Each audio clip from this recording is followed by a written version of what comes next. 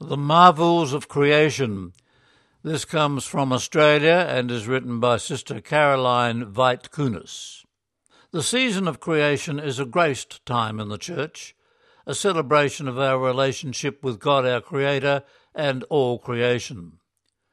The celebration begins on September 1, the World Day of Prayer for the Care of Creation, and concludes on October 4, the feast of St. Francis of Assisi, patron of ecology. And during the month-long celebration, Christians are invited to listen to the voice of creation. A symbol for the season of creation this year is the flame in the burning bush, seen by the prophet Moses when he arrived at Mount Horeb, the mountain of God.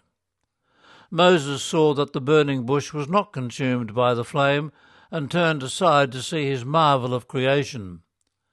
And God told Moses the ground on which he was standing was holy and asked him to lead the people out of misery. The flame in the bush would be a sign of God's enduring presence and love. The season of creation helps us to reflect on the holy ground of where we are. In everyday life there is evidence of the goodness of God in creation. God's Spirit calls us to take notice. The ecumenical season says, "Creation never stops proclaiming. It is a time for us to use our senses and open our hearts and minds."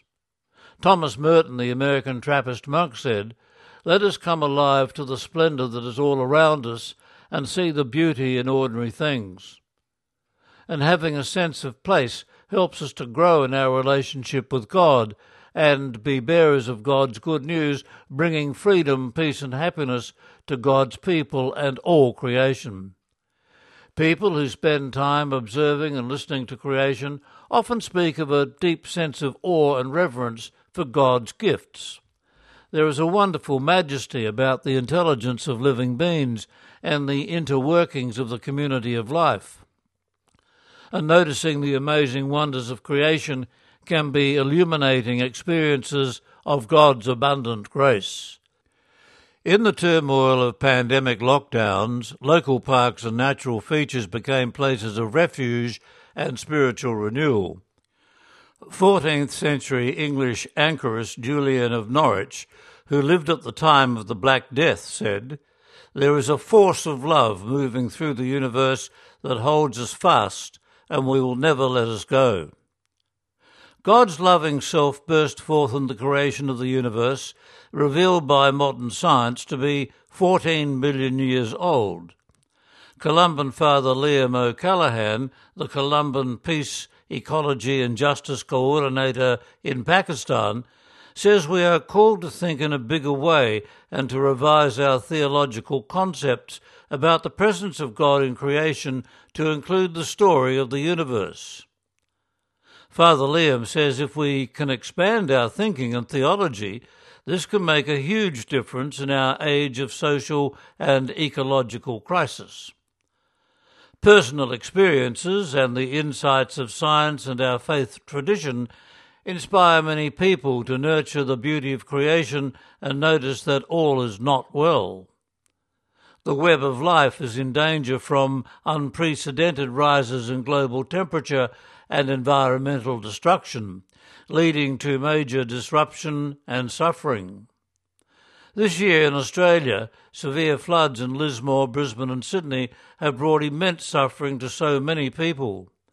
The magnitude and frequency of weather events such as these are attributed to global warming. The 2021 State of the Environment report, recently published in Australia, declared the state of health of the Australian environment as poor and deteriorating. Australia has lost more mammal species than any other continent, and increasing numbers of plant and animal species and whole ecological communities are threatened. Among those listed as critically endangered are the leadbeater's possum and the helmeted honeyeater.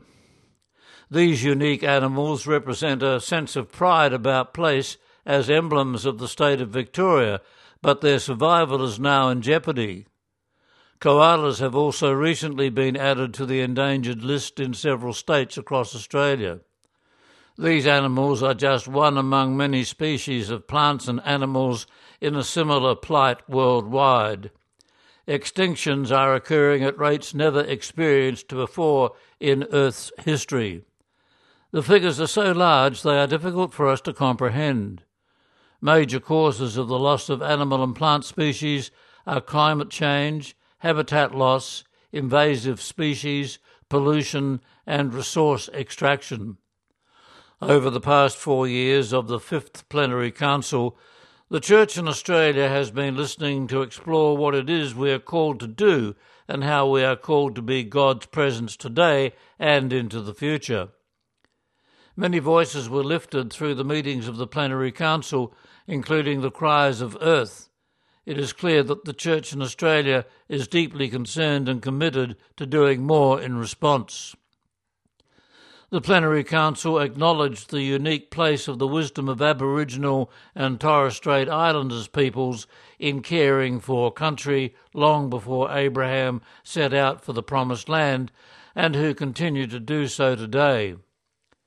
As people of faith, we are invited to respond in solidarity to the cries of our times, and our ecological conversion is both a personal and communal commitment. And the final document of the Plenary Council stated, Pope Francis's landmark encyclical letter Laudato Si powerfully pointed out that we do not stand outside creation but are joined in a splendid universal communion. The season of creation is a timely opportunity to heed creation's voice right around the world. That article written by Sister Caroline Vaitkunis, RSM, Peace, Ecology and Justice Office, Columban Mission Centre, Essendon.